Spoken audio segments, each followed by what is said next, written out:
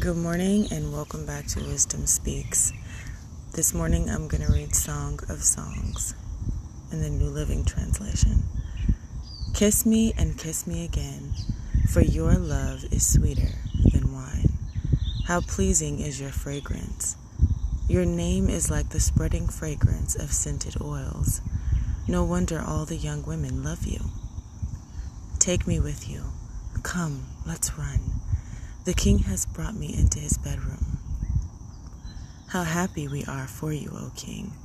We praise your love even more than wine. How right they are to adore you. I am dark but beautiful, O women of Jerusalem, dark as the tents of Kedar, dark as the curtains of Solomon's tent. Don't stare at me because I am dark. The sun has darkened my skin. My brothers were angry with me. They forced me to care for their vineyards, so I couldn't care for myself, my own vineyard. Tell me, my love, where are you leading your flock today? Where will you rest your sheep at noon? For why should I wander like a prostitute among your friends and their flocks? If you don't know, O most beautiful woman, follow the trail of my flock and graze your young goats by the shepherd's tent. You are as exciting, my darling, as a mare among Pharaoh's stallions. How lovely are your cheeks.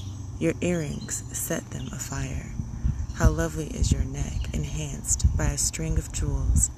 We will make for you earrings of gold and beads of silver. The king is lying on his couch, enchanted by the fragrance of my perfume. My lover is like a sachet of myrrh lying between my breasts. He is like a bouquet of sweet henna blossoms from the vineyard of En-Gedi. How beautiful you are, my darling, how beautiful.